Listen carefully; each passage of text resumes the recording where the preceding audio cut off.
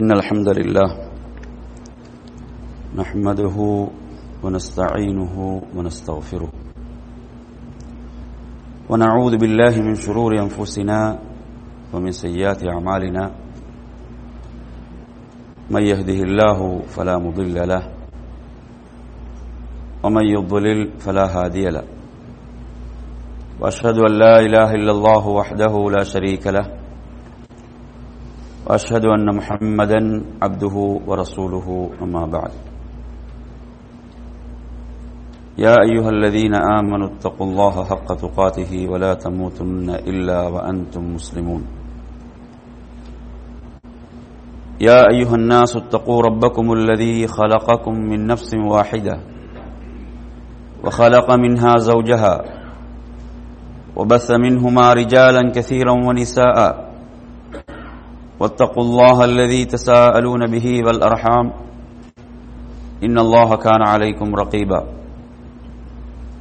يا أيها الذين آمنوا اتقوا الله وقولوا قولا سديدا يصلح لكم أعمالكم ويغفر لكم ذنوبكم ومن يطع الله ورسوله فقد فاز فوزا عظيما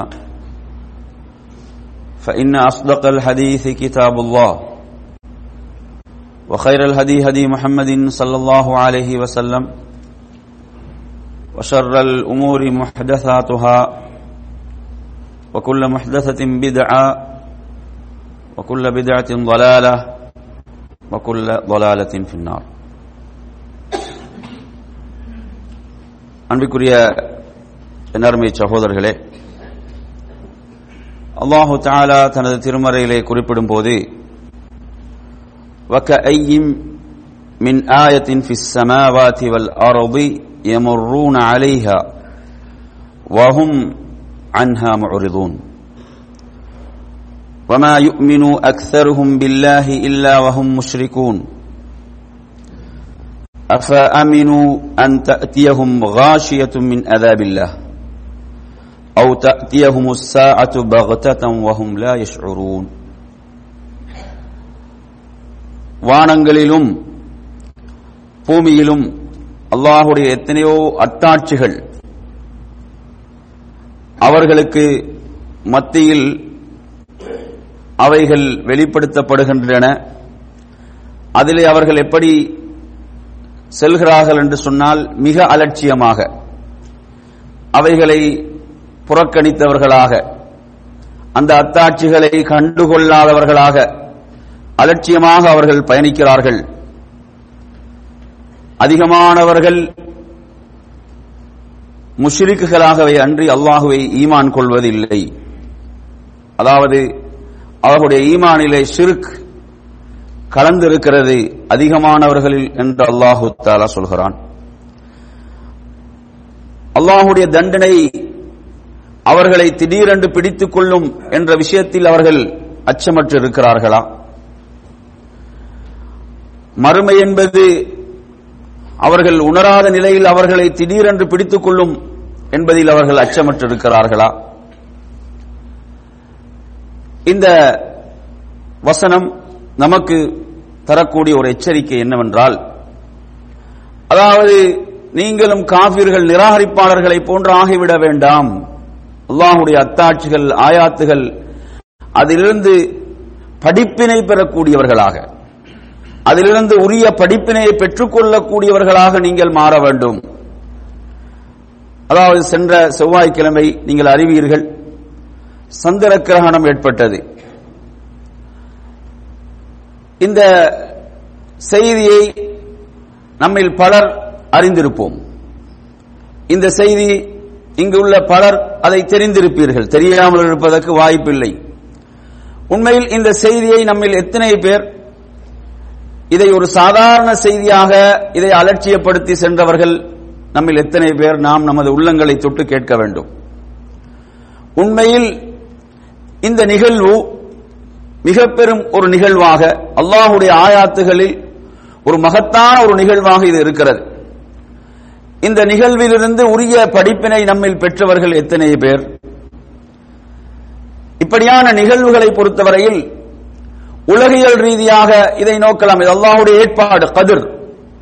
அடுத்து மார்க்க ரீதியாக இதை எப்படி நமக்கு பார்க்குமாறு அல்லாஹ்வுடைய தூதர் வழிகாட்டினார்கள். இதை நம்மில் எத்தனை பேர் சாதாரண ஒரு செய்தியாக அப்படி என்ன வாட்ஸ்அப்புகளில் அவருடைய விரல்கள் என்ன செய்யும், அந்த செய்திகளை அப்படியே கடந்து சென்றிருக்கும். கொஞ்சம் உங்களுடைய உள்ளங்களை தொட்டு கேளுங்கள். உண்மையில் இந்த நிகழ்வு எனது உள்ளத்தில் ஒரு அச்சத்தை ஏற்படுத்தியதா, எனது உள்ளத்தில் ஒரு பயத்தை ஏற்படுத்தியதா? எல்லா நாள்களிலும் போன்ற எனது சாதாரண வேலைகளில் நாம் ஈடுபட்டிருப்போம். ஆனால் இதை பற்றிய எந்த ஒரு ஈமானிய உணர்வையும் நாம் பெற்றிருக்க மாட்டோம். இது மிக கவலையான நிலை. அல்லாஹு தஆலா இந்த வசனத்திலே இப்படியானவர்களை எச்சரிக்கிறான். நீங்களும் எப்படி மாறிவிடக் கூடாது என்றால், நிராகரிப்பாளர்களை போன்ற அல்லாஹ்வுடைய ஆயாத்துகள் அவைகளை காணுகின்ற போது அதில் அலட்சியமானவர்களாக நீங்கள் இருந்துவிடக் கூடாது என்பதை ரப்புல் ஆலமீன் எச்சரிக்கிறான். என் அருமையான சகோதரர்களே, நபிகள் நாயகம் ஸல்லல்லாஹு அலைஹி வஸல்லம் அவர்களுடைய வாழ்நாளை நாம் எடுத்து பார்ப்போம் என்று சொன்னால், இந்த ஹதீஸ் புகாரி, முஸ்லிம் போன்ற கிரந்தங்களிலே பதிவாகி இருக்கக்கூடிய செய்தி எந்த அளவுக்கு என்று சொன்னால், அல்லாஹ்வுடைய தூதர் ஸல்லல்லாஹு அலைஹி வஸல்லம் அவர்களுடைய காலத்தில் சூரிய கிரகணம் ஏற்பட்டது. அப்படி ஏற்பட்ட அந்த சந்தர்ப்பத்தில் நபி அவர்கள் மிகவும் திடுக்கிட்டவர்களாக, எந்த அளவுக்கு என்று சொன்னால், கியாமத்துடைய நாள் மறுமை நிகழ்ந்து விட்டதோ என்ற அச்சத்தில் அவர்கள் மிகவும் திடுக்கமடைந்தவர்களாக, அச்சத்தோடும் பயத்தோடும் வேகமாக மஸ்ஜிதுக்குள் நுழைந்தார்கள். எந்த அளவுக்கு என்று சொன்னால், அவர்களுடைய மேலாடை எடுப்பதற்கு பதிலாக தங்களுடைய மனைவிமார்கள் அணியக்கூடிய அந்த மேலாடை எடுத்துக்கொண்டு அதை அவர்கள் தவறிய, அது கூட அவர்களால் உணர முடியவில்லை. அந்த அளவு அச்சத்தோடும் பயத்தோடும் வேகமாக மஸ்ஜிதுக்குள் நுழைந்தார்கள் என்ற செய்தி நமக்கு புகட்டுகின்ற பாடம், படிப்பினை என்ன? நமக்கு இப்படி ஒரு அச்சம், ஒரு பயம் இந்த செய்தி, இந்த நிகழ்வு நமது உள்ளத்தில் ஏற்படுத்தியதா? கொஞ்சம் உங்களுடைய உள்ளங்களை தொட்டு கேளுங்கள் என் அருமை சகோதரர்களே. நபிகள் நாயகம் ஸல்லல்லாஹு அலைஹி வஸல்லம் அவர்கள் இந்த அளவு பயந்தவர்களாக, திடுக்கிட்டவர்களாக மஸ்ஜிதுக்குள் நுழைந்தார்கள் என்ற செய்திகளை நாம் புகாரி, முஸ்லிம் போன்ற கிரந்தங்களிலே பார்க்கலாம். எந்த அளவுக்கு என்று சொன்னால், ஃபஸிஅ யக்ஷா அன் தகூன ஸாஅ, மறுமை நிகழ்ந்து விட்டதோ என்ற பயத்தோடு, அச்சத்தோடு அவர்கள் மஸ்ஜிதுக்குள் நுழைந்து ஃபஸல்லா, தொழ ஆரம்பித்தார்கள், தொழுதார்கள். அந்த தொழுகை, அதுபோன்ற ஒரு தொழுகையை சஹாபாக்கள் அதற்கு முன்னர் பார்த்திருக்கவில்லை. அதுபோன்ற ஒரு தொழுகையை நபித்தோழர்கள் அதற்கு முன்னர் கண்டிருக்கவில்லை. அந்த அளவு நீளமான ரகாத்துகளை கொண்ட தொழுகை, சூரத்துல் பக்ரா ஓதப்படுகின்ற அளவுக்கு நீளமான ரகாத்துகளாக நீண்ட அத்தியாயங்களை ஓதி அல்லாஹ்வுடைய தூதர் ஸல்லல்லாஹு அலைஹி வஸல்லம் அவர்கள் தொழுதார்கள்.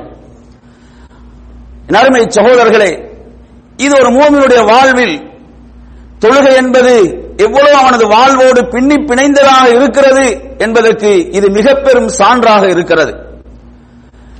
இந்த தொழுகைக்காக அதான் இகாமத் சொல்லப்பட மாட்டாது, அஸ்ஸலாத்து ஜாமிஆ என்ற அழைப்பு விடுக்கப்படும். தொழுகைக்காக அனைவரும் ஒன்று சேருங்கள் என்ற ஒரு அழைப்பு இந்த தொழுகைக்காக விடுக்கப்படும். இதற்கு ஹதீஸிலே முன்மாதிரி இருக்கிறது. அதைத் தொடர்ந்து நபிகள் நாயகம் ஸல்லல்லாஹு அலைஹி வஸல்லம் அவர்கள் இதற்காக 2 ரக்காத்துகள் தொழுதார்கள். கிரஹணத் தொழுகை என்று நாம் சொல்வோம். இந்த தொழுகை 2 ரக்காத்துகளை கொண்ட தொழுகை.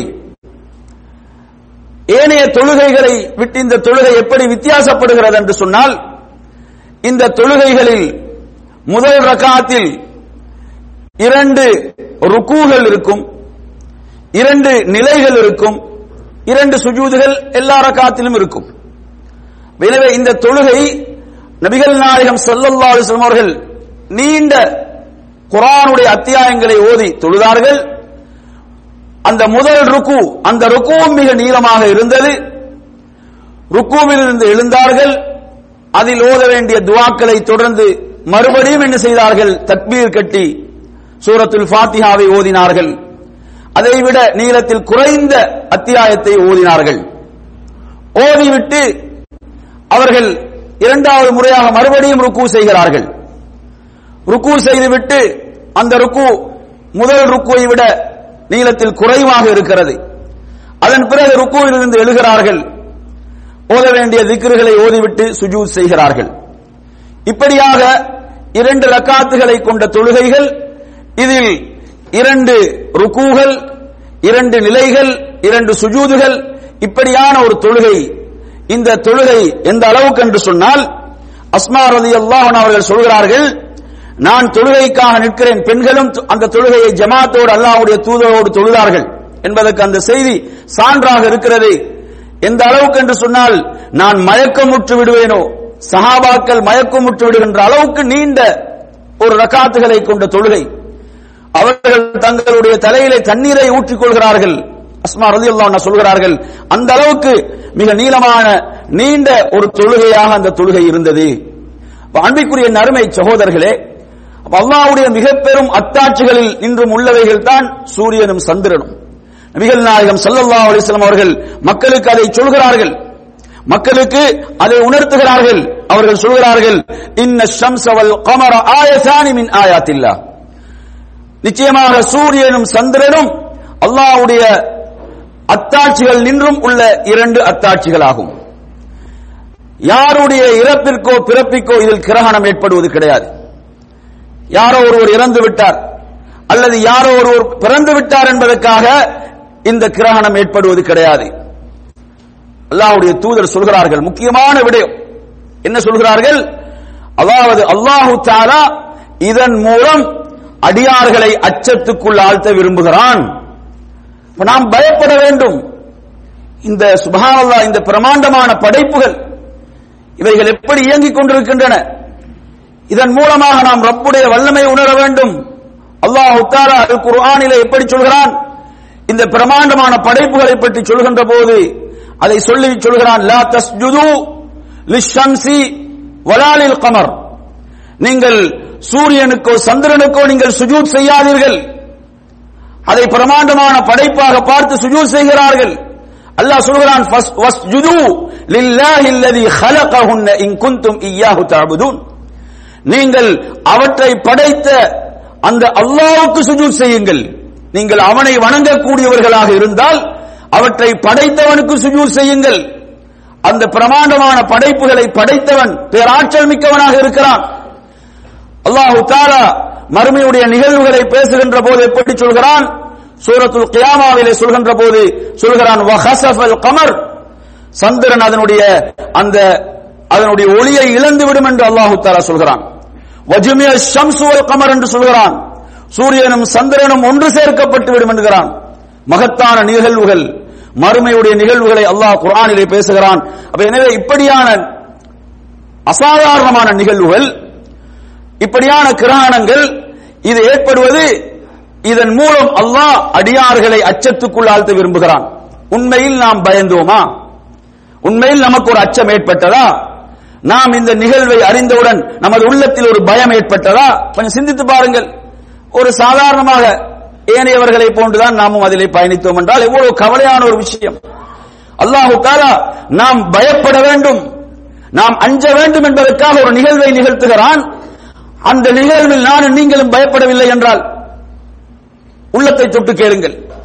எனவே நறுமை சகோதரர்களே, அல்லாஹு தஆலா இப்படியான நிகழ்வுகளை நிகழ்த்துவது அடியார்கள் அல்லாஹுவை பயப்பட வேண்டும், அடியார்கள் அல்லாஹுவை அஞ்ச வேண்டும் என்பதற்காக என்பதை நாம் புரிந்து கொள்ள வேண்டும். அதே போன்று இந்த தொழுகைகள் இதில் சப்தமாகத்தான் என்ன செய்யப்படும்? ஓதப்படும். அது சூரிய கிரகணமாக இருக்கலாம், சந்திர கிரகணமாக இருக்கலாம்.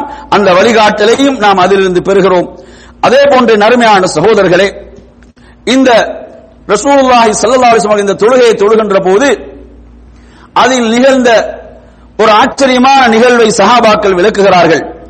அல்லாஹ்வுடைய தூதர் இந்த தொழுகையில இருக்கின்ற போது அப்படியே கொஞ்சம் முன்னால் சென்றார்கள்.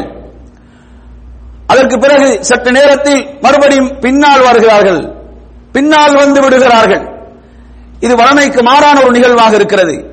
இந்த நிகழ்வை சஹாபாக்கள் அல்லாஹ்வுடைய தூதரின் தொழுகையில் அதற்கு முன்னர் பார்த்திருக்கவில்லை. தொழுகை முடிந்தவுடன் கேட்கிறார்கள், யா ரசூலல்லாஹ், நீங்கள் முன்னால் சென்றீர்களே, எதற்கு முன்னால் சென்றீர்கள்? அதே போன்று பின்னால் வந்தீர்களே, எதற்காக பின்னால் வந்தீர்கள் கேட்கிறார்கள். அப்போது நபிகள் நாயகம் ஸல்லல்லாஹு அலைஹி வஸல்லம் சொல்கிறார்கள், அதாவது இன்னி ரஅய்துல் ஜன்னah, நான் தொழுகையில் சுவர்க்கத்தை பார்த்தேன். தொழுகையில் எனக்கு சுவர்க்கம் எடுத்து காண்பிக்கப்பட்டது. அதனுடைய இன்பங்கள் சுப்ஹானல்லாஹ், நான் அதன் பக்கம் சென்று விட்டேன். தொழுகையில் இருக்கிறார்கள், அந்த காட்சிகளை பார்த்தவுடன் அல்லாஹ்வுடைய தூதர் என்ன செய்கிறார்கள்?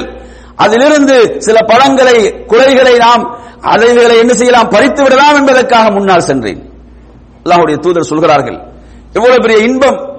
தொழுகையில் சுவர்க்கம் அவர்களுக்கு எடுத்து காண்பிக்கப்பட்டதென்றால் எவ்வளவு உயர்ந்த வணக்கம் தொழுகை! கொஞ்சம் எண்ணி பாருங்கள், தொழுகை எவ்வளவு உயர்ந்த ஒரு சிறந்த வணக்கமாக இருக்கிறது. தொழுகையில் அவர்களுக்கு சுவர்க்கம் எடுத்து காண்பிக்கப்பட்டது. அல்லாஹ்வுடைய தூதர் சொல்கிறார்கள், அதிலிருந்து நான் ஒரு குலையை பறித்திருந்தால் நீங்கள் அதை கியாமத் நாள் வரை நீங்க என்ன செய்யலாம், அதை சாப்பிடலாம், அதனுடைய இன்பங்களை அனுபவிக்கலாம் என்று சொன்னார்கள். அப்படிப்பட்ட இன்பங்கள். அதே போன்று எனக்கு நரகம் எடுத்து காண்பிக்கப்பட்டது, நான் பின்னால் வந்து விட்டேன் என்று சொன்னார்கள். எனக்கு நரகம் எடுத்து காண்பிக்கப்பட்டது, நான் பின்னால் வந்து விட்டேன். அல்லாஹ்வுடைய தூதர் சொல்கிறார்கள், அதாவது மிக ஒரு பயங்கரமான ஒரு காட்சியாக அது இருந்தது, மிக பயங்கரமானதாக இருந்தது. அதில் அதிகமானவர்களாக நான் பெண்களை கண்டேன் என்று சொன்னார்கள். அதில் அதிகமானவர்களாக பெண்களை கண்டேன் என்று சொன்னார்கள். குடும்ப தலைவர்களே, உங்களுக்கு இருக்கக்கூடிய பொறுப்பு என்ன? உங்களுடைய மனைவி, உங்களுடைய தாய், உங்களுடைய பெண் மக்கள், உங்களுடைய சகோதரிகள், அவர்களை நரகிலிருந்து காக்க வேண்டிய பொறுப்பு உங்களுக்கு இருக்கிறது. மறந்து விடாதீர்கள். அல்லாஹ்வுடைய தூதர் சொல்கிறார்கள், அதிகமானவர்களை நான் பெண்களாக நரகத்தில் கண்டேன் என்று சொன்னார்கள். இப்ப நமக்குள்ள பொறுப்பு என்ன? அவர்களை நரகிலிருந்து காக்க வேண்டிய பொறுப்பு நமக்கு இருக்கிறது. அவர்கள் விரும்பியபடி வாழ்வதற்கு விட்டுவிடக் கூடாது. நமக்கு அந்த பொறுப்பு இருக்கிறது. அல்லாஹ் குர்ஆனிலே சொல்கிறான், யா அய்யுஹல்லதீன ஆமனூ கு அன்ஃபுஸக்கும் வ அஹ்லீக்கும் நாரா, மூமின்களே, உங்களையும் உங்களுடைய குடும்பத்தையும் நரகத்தை விட்டு பாதுகாத்துக் கொள்ளுங்கள் என்று சொல்கிறான். எனவே நறுமை சகோதரர்களே, அதே போன்று நரகத்தில் ரசூலுல்லாஹி ஸல்லல்லாஹு அலைஹி வஸல்லம் அவர்களுக்கு பயங்கரமான சில காட்சிகள் எடுத்து காண்பிக்கப்பட்டன. அந்த காட்சிகளை சொல்கிறார்கள். அந்த காட்சிகளை சொல்வதற்கு முன்னால் அல்லாஹ்வுடைய தூதர் சொன்ன ஒரு விஷயம் தான் என்ன? மக்களே, நான் அறிவதை நீங்கள் அறிவீர்கள் என்று சொன்னால், நான் அறியக்கூடியவற்றை நீங்கள் அறிவீர்கள் என்று சொன்னால், லபஹிக்தும் கலீலா வலபகைதும் கஸீரா, நீங்கள் குறைவாக சிரிப்பீர்கள், அதிகம் அழுவீர்கள் என்று சொன்னார்கள். இது வஹி, இது உண்மை, இது சத்தியம். யார் சொன்னது? அல்லாஹ்வுடைய தூதர் சொன்னது. நான் அறியக்கூடியவற்றை நீங்கள் அறிவீர்கள் என்று சொன்னால், நீங்கள் குறைவாக சிரிப்பீர்கள், அதிகம் அழுவீர்கள். எனவே நறுமை சகோதரர்களே, நாம் முன்னோக்கி செல்லக்கூடியது அவைகள் தான். நமது கபர், நமது மறுமை, அதை நோக்கித்தான் நாம் சென்று கொண்டிருக்கிறோம். எனவே அங்கு நாம் அதிகம் சிரிக்க வேண்டுமென்றால், அங்கு நாம் மகிழ்ச்சியாக இருக்க வேண்டுமென்றால், அங்கு நாம் சந்தோஷப்பட வேண்டுமென்றால், நாம் அப்படியான செயல்களை அனுப்ப வேண்டும். நம்மை மகிழ்விக்கக்கூடிய, நமது முகத்தை பிரகாசமாக்கக்கூடிய, அல்லாஹ் குர்ஆனிலே சொல்கிறான், யௌம தபியவு வுஜூஹுன் வ தஸ்வது வுஜூஹ் என்று சொல்கிறான். அந்த நாளில் சில முகங்கள் பிரகாசித்துக் கொண்டு வெண்மையாக இருக்கும், அதே போன்று இன்னும் சில முகங்கள் கருமை அடைந்து கவலையோடு இருக்கும். எனவே நானும் நீங்களும் நமது உள்ளத்தை தொட்டு கேட்க வேண்டியது என்ன? உண்மையில் நான் அனுப்பிக் கொண்டிருக்கக்கூடிய செயல்கள் நாளை மறுமையில் எனது முகத்தை வெண்மையாக்குமா அல்லது இருளாக்குமா? எந்த செயலை அனுப்பிக் கொண்டிருக்கிறோம்? இதை நானும் நீங்களும் உள்ளத்தை தொட்டு கேட்க வேண்டிய ஒரு முக்கியமான கேள்வியாக இருக்கிறது. அல்லாஹ்வுடைய தூதர் ஸல்லல்லாஹு அலைஹி வஸல்லம் அவர்கள் அந்த உரை, தொழுகைக்கு பிறகு, கிரான தொழுகை, அந்த நீண்ட தொழுகைக்கு பிறகு மக்களுக்கு உரை நிகழ்த்தினார்கள். அல்லாஹுவை போற்றி புகழ்ந்துவிட்டு அந்த உரையிலே சில முக்கியமான விடயங்களை அல்லாஹ்வுடைய தூதர் இந்த உம்மத்துக்கு, சமுதாயத்துக்கு சொன்னார்கள். அதிலே அவர்கள் சொன்ன விஷயங்களில் முதலாவது விஷயம், என் அருமையானவர்களே, அல்லாஹு தஆலா அதிகம் ரோசப்படுகின்ற விஷயம். அல்லாஹு தஆலா அதிகம் ரோசப்படுகின்ற ஒரு விஷயம் இருக்கிறது. அது என்ன தெரியுமா? அதாவது ஒரு அடியான் விபச்சாரத்தில் ஈடுபடுவது, ஹலாலான முறையிலே இல்லாமல் தனது ஆசைகளை, இச்சைகளை அவன் நிறைவேற்றுகிறான் என்று சொன்னால், அவன் ஜினாவில், விபச்சாரத்தில் ஈடுபடுகிறான் என்றால், அது அல்லாஹ்வை மிகவும் ரோசப்படுத்துகின்ற விஷயம். நபி அவர்கள் எங்கு சொல்கிறார்கள்? இப்படியான நிகழ்வுகள், அசாதாரணமான நிகழ்வுகள் ஏற்படுவதற்கு காரணம் அடியார்களுடைய பாவங்களும் தான் என்பதை புரிய வேண்டும். நாம் பார்க்கிறோம் கியாமத்துடைய நாள் நெருங்கிக் கொண்டிருக்கிறது. இப்போது இப்படியான கிரகணங்கள் என்பது அதிகரித்துக் கொண்டிருக்கிறது. நாம் பார்க்கிறோம் அல்லாஹ்வுடைய தூதருடைய வாழ்நாளில் ஒரே ஒரு முறைதான் சூரிய கிரகணம் நிகழ்ந்தது. ஆனால் நாம் வாழக்கூடிய காலத்தில் நாம் எத்தனை தடவைகள் கேள்விப்பட்டோம். இப்படியான நிகழ்வுகள் எதை நமக்கு உணர்த்த வேண்டும் என்றால் அடியார்களுடைய பாவங்கள், மக்களுடைய பாவத்தின் காரணத்தால் தான் இப்படியான அசாதாரணமான நிகழ்வுகள் நிகழ்கின்றன என்ற படிப்பினையும் பெற வேண்டும். அந்த உரையில் நபி அவர்கள் எதை உணர்த்துகிறார்கள்? மக்களே பாவங்களை விட்டு விலகிக் கொள்ளுங்கள். அல்லாஹ்வை அதிகம் ரோசப்படுத்தக்கூடியது, அல்லாஹ்வை அதிகம் கோபப்படுத்தக்கூடியது பாவங்கள். அதிலும் குறிப்பாக இப்படியான பெரும் பாவங்கள். அல்லாஹ் சொல்கிறான் வலா தக்ரபுஸ் ஸினா, விபச்சாரத்தின் பக்கம் நீங்கள் நெருங்காதீர்கள் என்று சொல்கிறான். எனவே இது அல்லாஹ்வை மிகவும் ரோசப்படுத்துகின்ற, கோபத்துக்கு உள்ளாக்கக்கூடிய ஒரு பாவம் தான் விபச்சாரம். இன்று சர்வசாதாரணமாக மலிந்து விட்டது. இன்று இவைகள் ஒவ்வொரு நாடுகளில் இவைகள் அங்கீகரிக்கப்பட்டு விட்டன, இவைகள் தொழிலாக பிரகடனப்படுத்தப்பட்டு விட்டன. அப்படி ஒரு மோசமான ஒரு சூழலில் நாம் வாழ்ந்து கொண்டிருக்கிறோம். இந்த பாவத்திலிருந்து நாம் என்ன செய்ய வேண்டும்? நம்மை காத்துக் கொள்ள வேண்டும். நமது பார்வைகளை அனுமதிக்க கூடாது, நமது கேள்விகளை அனுமதிக்க கூடாது, நமது சிந்தனைகளை அனுமதிக்க கூடாது, நமது நகர்வுகளை அனுமதிக்க கூடாது, அதன் பால் நெருங்க கூடாது, அதன் வாடை கூட இருக்கக்கூடாது. ஏன்? அது நம்மை அந்த பாவத்துக்கு இழுத்து சென்று விடும். எவ்வளவு விலகி இருக்க முடியுமோ அவ்வளவு விலகி இருக்க வேண்டும். எவ்வளவு நாம் அதிலிருந்து விலக முடியுமோ அவ்வளவு விலக வேண்டும். ஏன்? அதனால் தான் அல்லாஹ் சொல்கிறான் நெருங்காதீர்கள் என்கிறான். நெருங்கினால் அது இழுத்து சென்று விடும். எனவே நறுமை சகோதரர்களே, இன்று அதற்கான அந்த ஊடகங்கள், வழிகள் நிறைய திறக்கப்பட்டிருக்கின்றன. அதிலிருந்து நாம் நமது உறுப்புகளை காத்துக்கொள்ள வேண்டும். உறுப்புகளை காக்கவில்லை என்றால் அந்த அழிவில் நாம் நுழைந்து விடுவோம், நுழைக்கப்பட்டு விடுவோம். அடுத்து இரண்டாவதாக அல்லாஹ்வுடைய தூதர் அந்த உரையிலே மக்களுக்கு சொல்லக்கூடிய அடுத்த ஒரு விஷயம் என்னவென்று சொன்னால் சாஹிபு மிஹஜன். இந்த சாஹிபு மிஹஜன் யார் என்றால், அதாவது ரசூலுல்லாஹ் நரகத்தில் எடுத்து காண்பிக்கப்பட்ட ஒரு மனிதன். அவன் நரகத்தில் வேதனை செய்யப்பட்டுக் கொண்டிருக்கிறான். அந்த காட்சி அல்லாஹ்வுடைய தூதருக்கு எடுத்து காண்பிக்கப்படுகிறது என்றால் அது கபருடைய வேதனை, அது கபருடைய வேதனை. அதே போன்று மறுமையில் தீர்ப்பளிக்கப்பட்ட பிறகு அவன் அந்த தண்டனைக்கு உட்படுத்தப்படுவான் என்பது அதனுடைய விளக்கம். என் அருமை சகோதரர்களே, அந்த சாஹிபு மிஹஜன் யார் என்று சொன்னால், அந்த ஹரம் என்ற புனித பகுதிக்குள் ஹாஜிகள் ஹஜ்ஜுக்காக வரக்கூடியவர்களுடைய பொருட்களை திருடியவன். அதாவது புனிதமானவைகள் இருக்கிறதே, அதனுடைய புனிதத்துவங்களை நாம் பேண வேண்டும். புனிதத்துவங்களை நாம் பேணாத போது அதனுடைய தண்டனை கடுமையாகும். அல்லாஹ் குர்ஆனிலே சொல்கிறான், யா அய்யுஹல்லதீன ஆமனு லா தஹில்லு ஷஆயிரல்லாஹ், நீங்கள் என்ன செய்யாதீர்கள்? அல்லாஹ்வுடைய அடையாள சின்னங்களை நீங்கள் மீறாதீர்கள். மூமின்களே, அல்லாஹ்வுடைய அடையாள சின்னங்கள் இருக்கிறதே, அது புனிதமான மாதங்கள், புனிதமான இடம், புனிதமான நாட்கள் என்று எதெல்லாம் மார்க்கம் புனிதம் என்று சொல்கிறதோ அதனுடைய புனிதத்துவங்கள் பேணப்பட வேண்டும். எனவே ஹஜ்ஜுக்காக வரக்கூடியவர்கள் அந்த எல்லைக்குள், புனித பகுதிக்குள் இருப்பவர்கள், அவர்களிடமிருந்து பொருட்களை திருடியவன் தான் நரகில் வேதனை செய்யப்பட்டுக் கொண்டிருக்கிறான். அவன் யார்? அவன் ஒரு கம்பை வைத்திருப்பான், அதிலே ஒரு வளைவு, ஒரு கொக்கி இருக்கும். அதை அவன் எடுத்து செல்கின்ற போது யாராவது அந்த ஹாஜிகள் ஹஜ்ஜுக்காக வந்தவருடைய பொருட்கள் அதிலே மாட்டி விடுகிறது. அவர்கள் அதை கண்டுகொள்ளவில்லை என்றால் அதை அப்படியே திருடி சென்று விடுவான். அதை அவர்கள் கண்டுவிட்டால் இது தவறுதலாக மாட்டிவிட்டது, சிக்கிவிட்டது என்று சொல்லி அதை விட்டு செல்வான் என்று ரசூலுல்லாஹி ஸல்லல்லாஹு அலைஹி வஸல்லம் சொல்கிறார்கள். எனவே நறுமையான சகோதரர்களை, திருட்டு என்பது பெரும் பாவம். அதிலும் குறிப்பாக புனித எல்லைக்குள் ஹாஜிகளுடைய பொருட்களை திருடக்கூடியவனுடைய நிலை இது.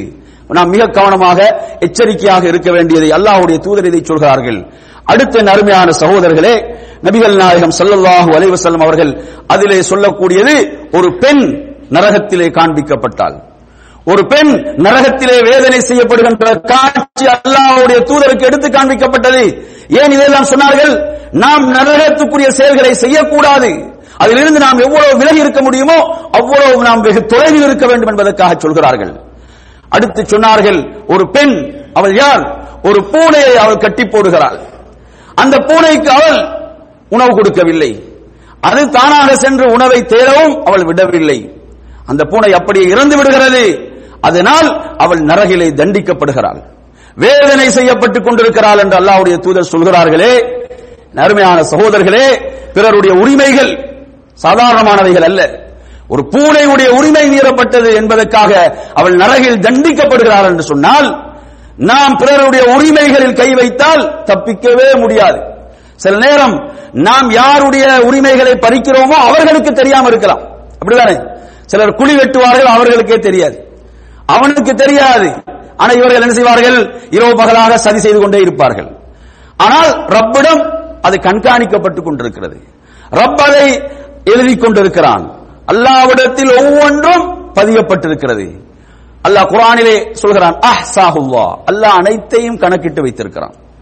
அனைத்தும் ரப்பிடம் கணக்கிடப்பட்டிருக்கிறது.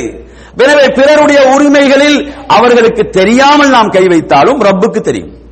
நாளை மறுமையுடைய நாளில் அல்லாஹ் அவற்றை மீட்டு கொடுப்பான். மீட்டு கொடுக்காமல் எவனும் சுவர்க்கத்தில் நுழைவதும் இல்லை, நரகில் நுழைவதும் இல்லை. அல்லாஹ்வுடைய தூதர் சொன்னார்கள், அனைவருடைய உரிமைகள் மீட்டு கொடுக்கப்பட்ட பிறகுதான் சுவர்க்கத்தில் நுழைவார்கள் சுவர்க்கத்தில் நுழைவார்கள், நரகத்தில் நுழைபவர்கள் நரகத்தில் நுழைவார்கள். ஹபஷாவுடைய ஒரு ஆச்சரியமான நிகழ்வை ஹபஷாவுக்கு ஹிஜ்ரத் செய்து வந்த தோழர்கள் மதீனாவிலே ஒரு முறை சொல்கிறார்கள். ஒரு வயதான மூதாட்டி என்ன செய்கிறாள்? தனது கழுத்திலே தண்ணீரை சுமந்தவளாக, பாத்திரத்தில் சுமந்தவளாக செல்கிறாள். அப்போது சில இளைஞர்கள் என்ன செய்கிறார்கள்? அந்த பெண்ணை அப்படியே தலைகீழாக புரட்டி விடுகிறார்கள். அந்த நேரத்திலே அந்த வயதான மூதாட்டி எழுந்து சொல்கிறாள், நாளை மறுமையுடைய நாளில் அல்லாஹு தஆலா தனது குர்சியை அவன் வைத்து அதிலே அவன் அமர்ந்து அவன் தீர்ப்பளிப்பான். இதற்காக அல்லாஹ் நிச்சயமாக தீர்ப்பளிப்பான் என்று அந்த மூதாட்டி சொன்னால், அல்லாஹ்வுடைய தூதர் சொன்னார்கள், அவள் சொன்னது உண்மை. எந்த ஒரு சமுதாயமும் தூய்மைப்படுத்தப்பட மாட்டார் அல்லாஹ் அவர்களுடைய அநியாயங்களுக்கான தீர்ப்புகள் வழங்கப்படாத வரை என்று அல்லாஹ்வுடைய தூதர் சொல்கிறார்கள். எனவே நறுமையான சகோதரர்களே, அல்லாஹ் குர்ஆனிலே கேட்கிறான், வைதல் மௌஊதத்து சுஇலத் பிஐ ذنபின் குத்திலத். பெண் பிள்ளைகள், குழந்தைகள் உயிரோடு புதைக்கப்பட்டன ஜாஹிலிய சமுதாயத்தில். இன்று என்ன? கருவறையிலே சமாதியை கட்டி விடுகிறார்கள். இன்று அட்வான்டேஜ் என்ன என்று சொன்னால், தொழில்நுட்பம் வளர்ந்து விட்டது, கருவறையிலே கதை முடிக்கப்படுகிறது. பெண் சிசுவா?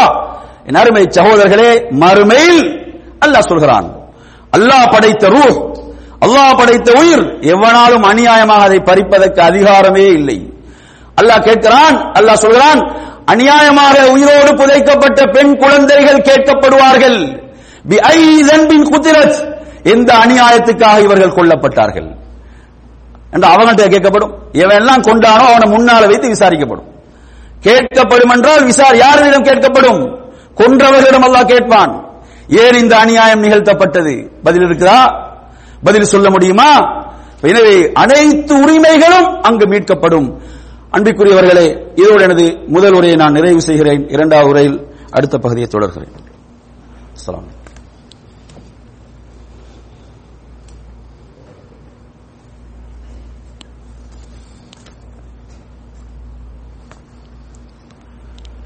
الحمد لله رب العالمين والصلاة والسلام على أشرف الأنبياء والمرسلين نبينا محمد وعلى آله وصحابه أجمعين.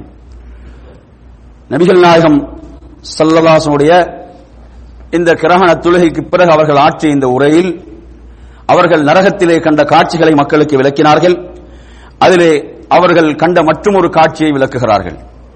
அவர்கள் சொல்கிறார்கள், நரகத்திலே எனக்கு, அதாவது அபா சுமாமா அம்ரிபுனு மலிக், அபா சுமாமா அம்ரிபுனு மலிக், இவன் அம்ரிபுனு லுகை என்றும் அழைக்கப்படுவான். அம்ரிபுனு லுகை அல் ஹுசாய். இவனை எனக்கு நரகத்திலே எடுத்து காண்பிக்கப்பட்டது. இவன் நரகத்தில் வேதனை செய்யப்பட்டுக் கொண்டிருந்தான். இவன் செய்த பாவம் என்ன? இவன் செய்த தவறு என்ன என்று சொன்னால், மக்காவிலே வாழ்ந்து கொண்டிருந்த அந்த அரபுக்கள் இப்ராஹிம் அலைஹிஸ்ஸலாத்துடைய மார்க்கத்திலே வாழ்ந்து கொண்டிருந்தார்கள். இப்ராஹிம் அலைஹிஸ்ஸலாத்துடைய மார்க்கத்தை பின்பற்றியவர்களாக வாழ்ந்து கொண்டிருந்தார்கள். இவன் என்ன செய்தான் என்று சொன்னால், ஷாமில் இருந்து சிலைகளை கொண்டு வந்தான். அதாவது சிலை வணக்கத்தில் இந்த அரபு தீபகற்பத்தில் மக்காவிலே அறிமுகப்படுத்தியவன் தான் இவன். இவன் ஷாமில் இருந்து சிலைகளை கொண்டு வந்து என்ன செய்தான்? சிலை வணக்கத்தை மக்காவில் அறிமுகப்படுத்தியவன். இவன் எனக்கு நரகிலே எடுத்து காண்பிக்கப்பட்டான். நரகில் இவன் வேதனை செய்யப்பட்டுக் கொண்டிருந்தார் என்று அல்லாஹ்வுடைய தூதர் சொல்கிறார்கள். எனவே நறுமையான சகோதரர்களே, ஷிர்க் எப்படி நுழைந்தது பார்த்தீர்களா? ஷிர்க் எப்படி நுழைந்தது? நம்மிலே பலருடைய நிலை என்ன? அதாவது பிறருடைய வெளிநாட்டு பொருட்கள், வெளிநாட்டு விஷயங்கள் தான் விருப்பமாக இருக்கும். உள்நாட்டு பொருட்களை விட வெளிநாட்டு பொருட்களுக்கு விருப்பம் இருக்குமா இல்லையா? அப்ப எனவே அவர்கள் வெளிநாட்டு பொருட்கள் சிலைகளை விரும்பினார்கள். ஷாமிலிருந்து வந்த சிலைகளை வணங்க ஆரம்பித்தார்கள். அதனால் அங்கு என்ன 360 சிலைகள் உருவாகியது. காபாவில் 360 சிலைகள் வரை அது என்ன, அது டெவலப் ஆகியதை நாம் பார்க்கிறோம். என் அருமையான சகோதரர்களே, அப்ப எனவே இதிலிருந்து எச்சரிக்கப்படுவது என்ன, நாம் சமுதாயத்தில் பாவங்களை அறிமுகப்படுத்துவோமாக இருந்தால், நவுதுபில்லாஹ், அல்லாஹ் பாதுகாக்க வேண்டும். நாம் சமுதாயத்தில் பித்அத்துகளை அறிமுகப்படுத்துவோமாக இருந்தால், சமுதாயத்தில் ஷிர்கை அறிமுகப்படுத்துவோமாக இருந்தால், சமூகத்தில் அனாச்சாரங்களை அறிமுகப்படுத்துவோமாக இருந்தால், அதனுடைய தண்டனை தொடர்ந்து கொண்டே இருக்கும். நாம் மரணித்தாலும் அதனுடைய பாவங்கள் கபருக்கு வந்து கொண்டே இருக்கும். ஏன்? அதை அவர்கள் தான் உருவாக்கினார்கள், அவர்கள் தான் உருவாக்கியவர்கள். அவர்கள் கபருக்கு சென்றாலும் அது தொடரும். ஏன்? அவன் தான் அந்த பாவத்தை அந்த சமுதாயத்தில் அறிமுகப்படுத்தியவன், அவன் தான் அந்த சமுதாயத்தில் அந்த பித்அத்தை அறிமுகப்படுத்தியவன், அவன் தான் அந்த சமுதாயத்தில் ஷிர்கை அறிமுகப்படுத்தியவன். இன்று சிலர் அறியாமல் விளங்காமல் இப்படி சில விடயங்களை செய்து கொண்டிருக்கிறார்கள். அல்லாஹ் பாதுகாக்க வேண்டும். நாம் எப்போதும் அனாச்சாரங்களுக்கு முன்னோடிகளாகிவிடக் கூடாது, ஷிர்க்குக்கும் பித்அத்துக்கும் நாம் முன்னோடிகளாகிவிடக் கூடாது. நாம் எப்போதும் நல்லவைகளுக்கும் சுன்னாக்களுக்கும் தான் நாம் முன்னோடிகளாக இருக்க வேண்டும். எனவே நறுமை சகோதரர்களை, அல்லாஹ்வுடைய தூதர் சொன்னார்கள், உங்களுடைய கண்களால் நீங்கள் அந்த கிரகணத்தை பார்த்தால் தொழுகையின் பால் விரையுங்கள் என்று சொன்னார்கள். சதகாக்கள், தான தர்மங்கள் செய்து கொடுங்கள் என்றார்கள். அல்லாஹ்விடத்தில் பாவ மன்னிப்பு தேடுங்கள், இஸ்திக்ஃபார் செய்யுங்கள். இப்படியான நிகழ்வுகள் அடியார்களுடைய பாவங்களின் காரணங்களால் நிகழ்கிறது. எனவே தௌபா செய்து ரப்பின் பால் மீளுங்கள் என்று சொன்னார்கள். அதே போன்று துஆ பிரார்த்தனையில ஈடுபடுங்கள் என்று சொன்னார்கள். இப்படி வழிகாட்டல்கள், எத்தனை வழிகாட்டல்கள் இருக்க, நம்ம எத்தனை பேர் நாம் இந்த நிகழ்வு, சென்ற வாரம் நடந்த அந்த நிகழ்வை உரிய படிப்பினைக்குரிய நிகழ்வாக நம்ம எத்தனை பேர் எடுத்தோம் என்பதை நாம் சிந்திப்பதற்கு கடமைப்பட்டிருக்கிறோம். அந்த தொழுகைக்காக நம்ம விரைந்தவர்கள் எத்தனை பேர், தான தர்மங்கள் செய்தவர்கள் எத்தனை பேர், அல்லாஹ்விடத்தில் இரு கரம் ஏந்தி தௌபா செய்தவர்கள் எத்தனை பேர், துஆ செய்தவர்கள் எத்தனை பேர்? உங்களுடைய உள்ளங்களை தொட்டு கேளுங்கள்.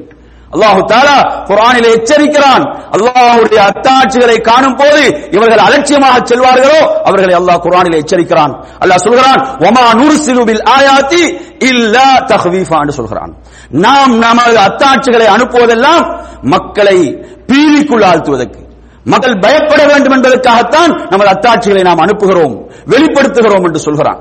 எனவே நறுமை சகோதரர்களே, நாம் உரிய படிப்பினைகளை பெற்று நாம் உடனடியாக மீள வேண்டும், நாம் மீண்டு விட வேண்டும். ரப்பின் பக்கம், யா அல்லாஹ் என்னை மன்னித்து விடு, எனது பாவங்களை மன்னித்து விடு, நான் உன் பக்கம் திரும்பி விட்டேன், உன் பக்கம் மீண்டு விட்டேன். எனவே நறுமை சகோதரர்களே, இந்த இப்படியான நிகழ்வுகள் நமக்கு உரிய படிப்பினைகளை பெற்றுத்தர வேண்டும் என்று கூறி எனது இரண்டாவது உரையை நிறைவு செய்கிறேன். வாஹிர் தஅவானா அனில் ஹம்துலில்லாஹி ரப்பில் ஆலமீன்.